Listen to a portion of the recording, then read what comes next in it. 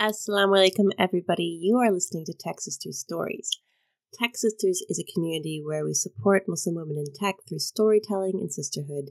My name is Grace, and this episode is so beautiful. MashaAllah, Sharifat really lets herself be very vulnerable and honest about what she's experienced and her acceptance of herself. I know it's going to inspire a lot of you. Before we go on, I do have a favor to ask of all of you.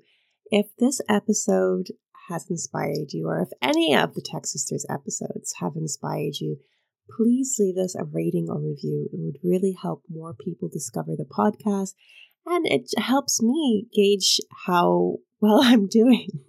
I want to hear if you like it or if there's something else I should do. If you don't know how to leave a rating or review, I've included a link to some instructions that I put together. You should see it in the show notes. So there's instructions how to leave a review on Spotify, Apple Podcasts, Podchaser, wherever you might be listening to this episode. And with that, let's go on and listen to Sharifat's story. They work. And everybody used to say she's going to be an engineer because I was literally unscrewing everything in the house, trying to get behind everything, trying to understand how everything works. Yeah. And so obviously I was interested in how things were built, and luckily for me, my mom was a techie, or is a techie. When I was going into university, my mom was a database administrator.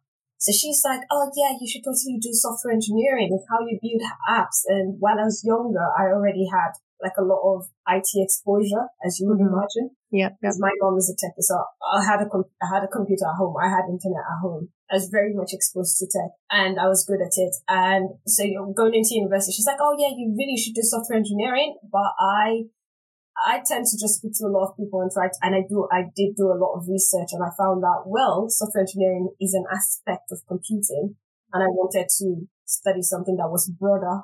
And so I studied computer science, and that's how I got into tech. Yes, subhanAllah, that's making me think of my kids, since both myself and my husband are techies. They are exposed to a lot of tech all the time. So they kind of have it set in their future. So we're not pushing them to be doctors. We're pushing them to be on the computer, subhanAllah, right? When I was going into university, they wanted software engineering. I actually went into my first year of university undecided. Yeah. Because my parents filled in software engineering in my application. But when I went in for my induction, I put in computer science. And the school just went, okay, we'll let you go through the first semester and know what you decide after. And I spent most of my first semester speaking to more senior students in the school and speaking to my dean just to understand what the difference is. And eventually I just picked computer science because I felt it gave me the broader view. And if I then decided that I wanted to master in software engineering, which is an aspect, I could then go into that. Yeah, mashallah. So that's really interesting. So you're talking about how as you're a child, you really like having this good understanding of how things work and what's going on behind it, and you're carrying it through by looking at the broader picture. Are you still like that when you're at work today? Do you still like thinking about the broader, high-level ways of how things work and how it goes together? Oh, yes, that's why I'm an architect. Yeah. Makes sense. So just building on that. So I studied computer science. I started my career as a software developer. I was building web applications. I was building mobile applications. I learned how to build mobile applications on my own from reading a book and then following through with the book and then going to my company to say, I can now build mobile. I can do this. Yeah. Do you want to start building mobile apps? So yeah, I'm still very interested in that. And so I started as a software developer. I moved into consulting. I first started in risk consulting, which was IT risk consulting, which was essentially how should things work? How do things work? Going around and telling people you've set it up right, you've not set it up wrong. And I found that I got bored because I like to design a solution. I like to look at a problem, design a solution for it, watch the implementation of that solution happen, watch the solution come to life, and watch the problems that I wanted to solve resolved. And I'm still very much doing a lot of that. Yeah, mashallah, that's having such a high level of ownership over the things that you're doing, right? Yeah, you'd say that. Or just enjoying the fun of it. Yeah, okay. Mashallah. So as you're going around and you're experimenting with different things and you're finding out what you like, what sort of challenges or setbacks did you encounter? if any? So in terms of challenges and setbacks, the biggest challenges for me, setbacks have been I'm going to say this, they have been self-inflicted. And I will say that because luckily, like I said, I started in computing. I had the opportunity to start programming early from like my first course in the university. And the biggest career challenge for me was when I started to move into consulting. And what that challenge was not speaking up for myself and trying to fit in. And what that meant is I then spent a few years of not being able to recognize myself anymore. As you may have detected by now, I'm very adventurous and I like doing things and I like trying out new things. And when I got into consulting, I got into that, I fell into a ditch of thinking, oh, as a consultant, you need to be one way. Mm-hmm. And I was trying so hard to be that way and, to fit into everybody's expectation. And it really failed.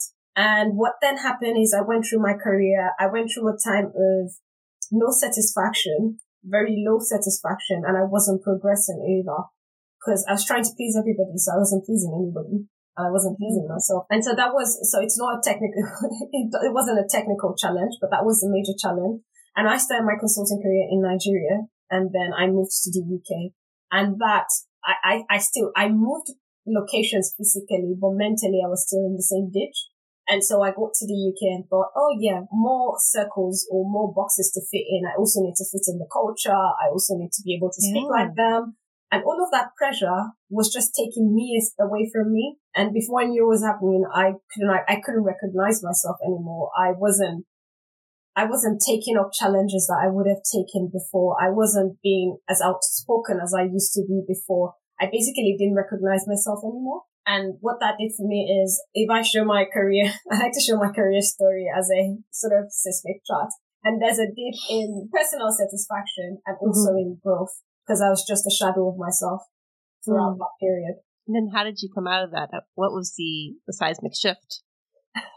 A few things. So like I said, I love experimenting. I like learning new things. And I am a big fan of mentoring. So it wasn't a formal mentoring and it wasn't a formal mentoring, but it was through some mentoring. The first thing that hit me was I figured that I wasn't in the right setting. I figured that the environment wasn't right for me. And if I wanted to flourish as me, I needed to go to an environment where I feel comfortable being myself. The second thing was giving myself the permission to be me. That's who I am. I shouldn't try and suppress any of to fit in or to be accepted. So I needed to first fight that and accept myself, give myself the permission to be me in any space that I go into. And that realization started to come from me when I started to interact, because when I moved to the UK, for example, it got really bad. And it was I'd imagine it get worse. Yeah, it got worse. There are more boxes. Yes. And I didn't have friends here. I didn't know anybody here except my husband. So it took me sort of joining networks, meeting other women, meeting other Black women, meeting other Muslim women, and talking to them. Because at some point I was even asking myself, is it that consulting wasn't right for me? But that's what I've always wanted to do. And that's what got me to start thinking, actually, there's nothing wrong with consulting and there's nothing wrong with you. You're just fighting you and you need to stop it and just be you. And that was when I started to thrive again. Oh, mashallah, that's really beautiful. You're wearing this mask that you had, no one put it on you. You're putting it on yourself to fit in. And then once you're able to feel comfortable enough to take it off, then everything started clicking. So rip it off. Rip it off and throw it away. And throw it away. Burn it. Yeah. That's also interesting that you're pointing out feeling the need to fit in with the culture, the work culture, being a consultant, even when you're in Nigeria. So that's not an issue of Black being Muslim, but more of a different identity shift. Is that right? Sort of. Being in consulting in Nigeria, one of the key challenges, one of the things that started the crisis for me was the fact that I had to move from wearing a hijab and covering my neck to using turbans, and I didn't like wearing turbans. Really? So I went in every day not feeling like myself, and that was a lot of pressure for me. And if I had to go back in time, I wouldn't do that again for any job. It seems like it's just taking your scarf off But for me, I started wearing hijab when I was very little. So I actually don't remember when in my life I started. And because I liked this job, because I had the skills, because I wanted to go into consulting, I did all of my interviews with my hijab on. And after my offer, I was told, well, you can't dress this way. It was the fact that I couldn't dress as myself. I couldn't wear a long skirt or a maxi dress if I wanted because it didn't fit into the dress code. That had a very high impact on my self-confidence because I went in every day not feeling like myself. And it's like having a veil in your bag and wanting to cover up after you come out of one. Oh. But yeah, I think that was the start for me, just not being able to be myself. Or on the outward, I wasn't myself, so I wasn't feeling like myself internally either. Oh, I can really empathize and understand this. And it's starting with something that, from an outside perspective, they wouldn't think it's a big deal. Your hair is still covered, but it's just a different way of tying it. But it's such a fundamental part. It becomes such a fundamental part of our identity. You can't imagine wearing it that different way. Like he's wearing trousers instead of having a long skirt. And then having that, it just feels like you're not in your own skin, right? Exactly. The words out of my mouth. I mean, I still say to my husband a lot of times that 1 year of, it was 1 year of feeling like going out of the house, feeling like I wasn't in my own skin, feeling like somebody else, and feeling like I needed to do it. Yeah. Because I didn't even challenge it.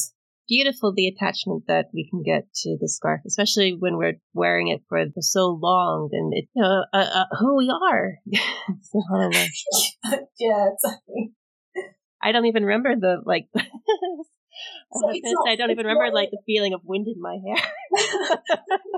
So it wasn't necessarily the skin color or the accent, but it was still a part of me that I had to suppress. Yeah. To fit in.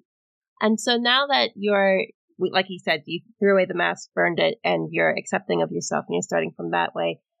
How are you feeling? Because those boxes are still existing, but now you feel you don't have to fit yourself into them. And how's that perspective shift? I feel like I'm flying. I feel free. I feel like me. And that is very empowering, Grace. It's very empowering. Because work is, I love what I do. You might have noticed from how I talk about it. Yeah, I have. But it can be stressful. Imagine having to deal with the stress and the intricacy and all the decisions that you need to make at work and all the planning, all the work that you have to do, and also having to deal with, I need to be one way. Do I sound British or not? Or are they going to listen to me because I'm a woman? For me, because I'm in tech, I'm lucky now because now I'm at Accenture. There's so many women. It's a bit, It's a bit more balanced. There's more diversity. But I've also worked somewhere where it was not balanced at all. And I was sort of like the first Black person, the first Muslim woman. It's all on your shoulders. Exactly. The first woman to have a child. Yeah, I know this one. Exactly. Getting rid of all this pressure, what it's allowed me to is to focus on what I want to do. Focus on, I want to solve problems for my clients. I want to help them fix their data mess. I want to help them see data as an asset. I can focus on that. I'm able to focus on that, and I'm able to do that. I mean, I feel like in the last 2 years, I've had growth in my career that I couldn't have imagined. Alhamdulillah. Alhamdulillah. And I know that it's with the help of Allah. I'm people that write a letter to my Rabb. I do that too. Every Ramadan. I write, and I look over all the old ones. We're from the same group. So I'm one of those people that write letters to my Rabb every Ramadan as well. And it's amazing how it comes to manifestation. Yes, subhanAllah. And then you start thinking, I actually didn't do that. It was my dua. So it's been a lot of duas, but I've seen myself thrive as who I am. Mm-hmm. And what I love the most about being able to walk in the room as myself and be myself is the fact that I am keeping that door open for the next woman that's like me. And keeping that door open for the next Muslim woman, and keeping that door open for the next Black woman, and keeping that door open for the people.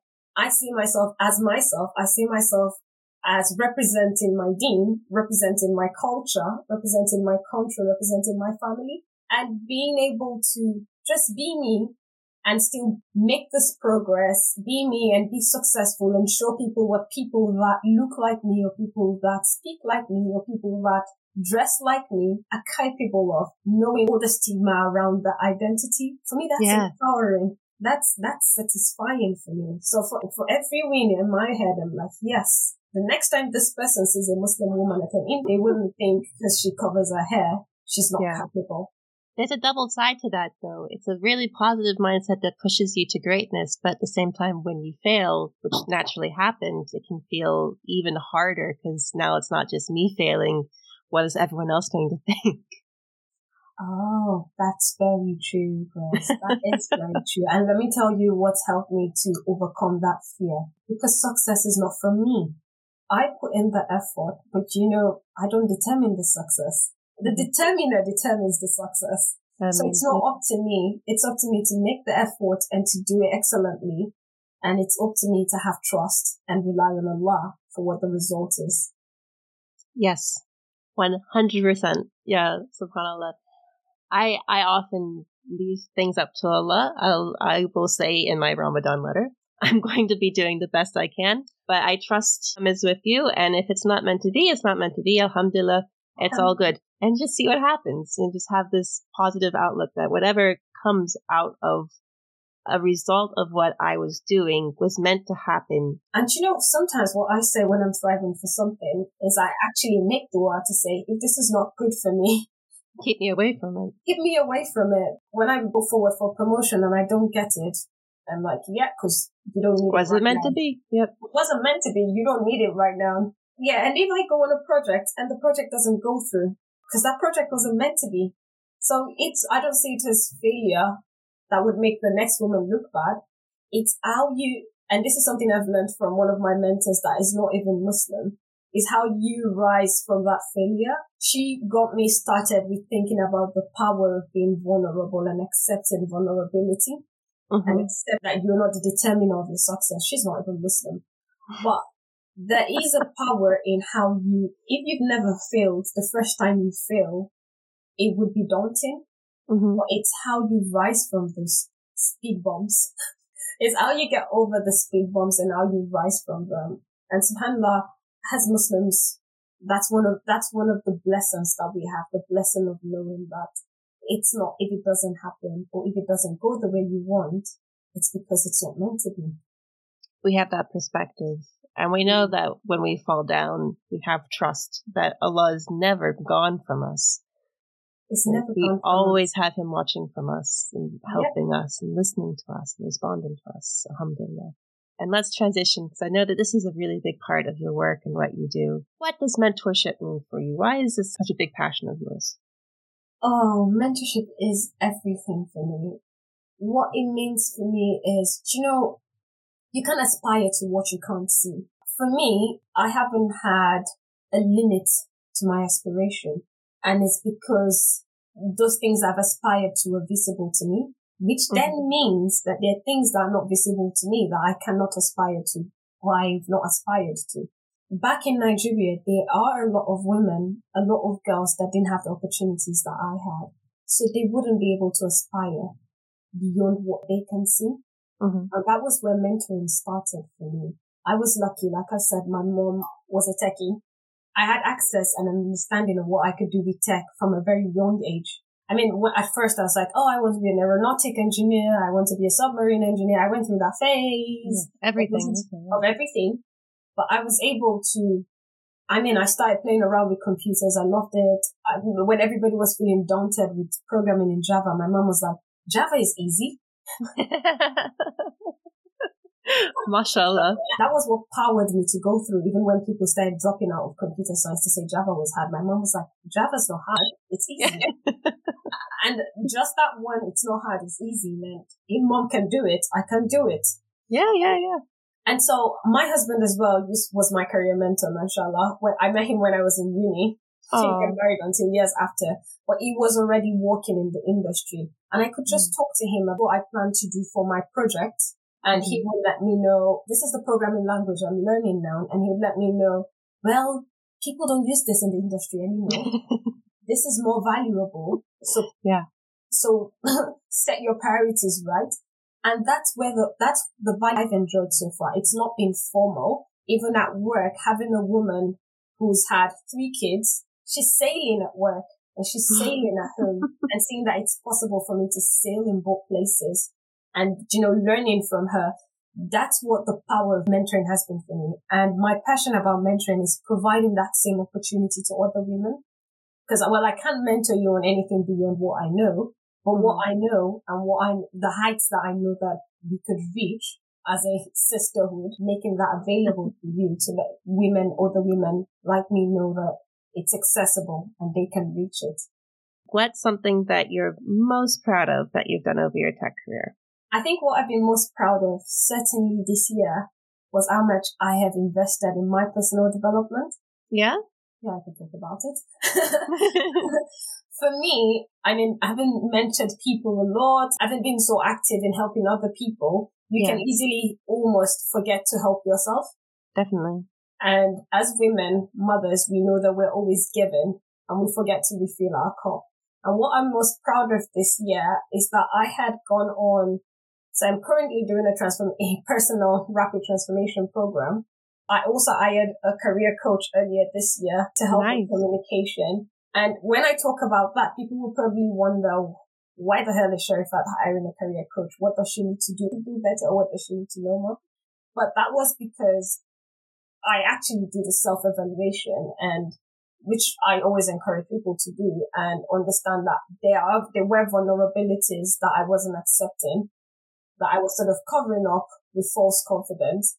And for me, definitely. Yeah. Mashallah. I'm really happy that you did that. And I think you having that experience of taking off the mask and being comfortable with who you are has allowed you to be open to something like this. Yeah, it did. Yep. What's something or someone that you're very grateful for over your tech journey? There's a list. It's sounding like your husband's at the top because you've mentioned it a few times. My husband is the one person that I am most grateful for. And your mom. Two of them, and my mom. My mom for giving me the opportunity, and for, when everybody says it's hard, for telling me it's easy. I don't know if she really meant it or if she just said it to encourage me. She's psyching you out, yeah. But definitely my mom and my husband, because he's been not just been my career mentor before we got married, but even just the support through moving here. And, there are days when I'm like, nobody here has a child or has a baby. I don't know what to do with me. And I'm ringing him up and he's going like, well, I'm not a woman, but then he's speaking to like the women at his own company, asking how they're sorting these things out, and, letting me know that's this person, that's that person, this is what they do, this is how they do it. And, just having that person at home that I could ring up when I'm struggling with tech, but I could also ring up when I'm struggling with. Wow, so useful. Career. Exactly. It's like I have my only one. Yeah. Next door. Just go ask him. But alhamdulillah, I'm very thankful and grateful to have him. Alhamdulillah, that's really beautiful. It sounds like a really lovely relationship you two have. MashaAllah. Is there anything else that we've left out? Right now, there's so many Muslim sisters wanting to go into tech. It is exciting. I was starting to acknowledge that tech is a good place to go. Yeah. Not just because I like tech. What I would say is be you, come in as yourself. I mean, it was a reawakening advice I got from somebody she leads Accenture Europe, Data and AI, and she's one of my unofficial mentors. And I said to her when I joined Accenture, how do I fit into the culture? And she said, fit in. You don't fit in. You stand out. So every Muslim woman looking to come into tech, don't suppress you. Be you. Stand out. Be yourself. Represent you, because nobody else will. That's going to be the title of this episode. I know it.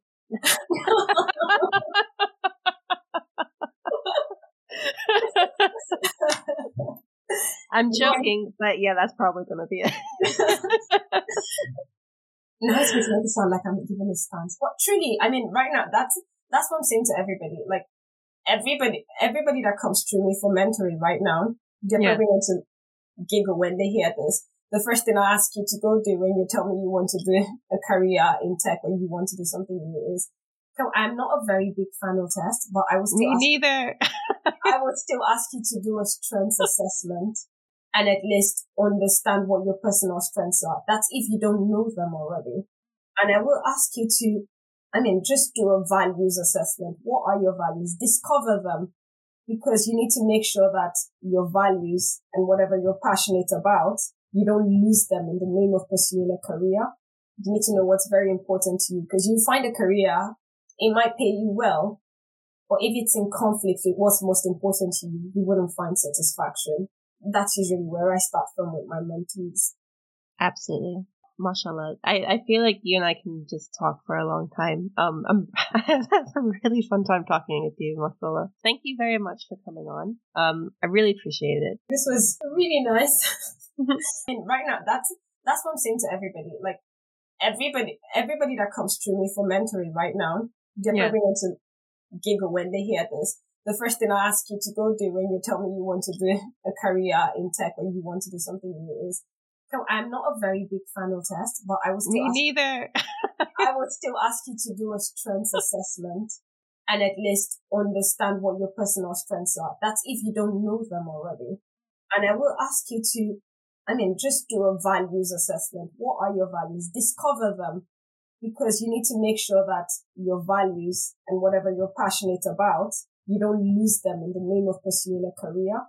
You need to know what's very important to you, because you find a career, it might pay you well, but if it's in conflict with what's most important to you, you wouldn't find satisfaction. That's usually where I start from with my mentees. Absolutely. Mashallah. I feel like you and I can just talk for a long time. I've had a really fun time talking with you, Mashallah. Thank you very much for coming on. I really appreciate it. This was really nice. And there we are. Thank you so much for taking the time to listen to this story. Please consider following us and leaving a review if you liked the episode, or if Tech Sisters has in any way helped inspire you. Let me know what was your favorite part of today's show, what was something you learned, what really got to your heart. I love hearing everybody's feedback, and I love hearing what you gained from the episode, so it would really make me happy. That's all from me. I'll see you next week. Salam.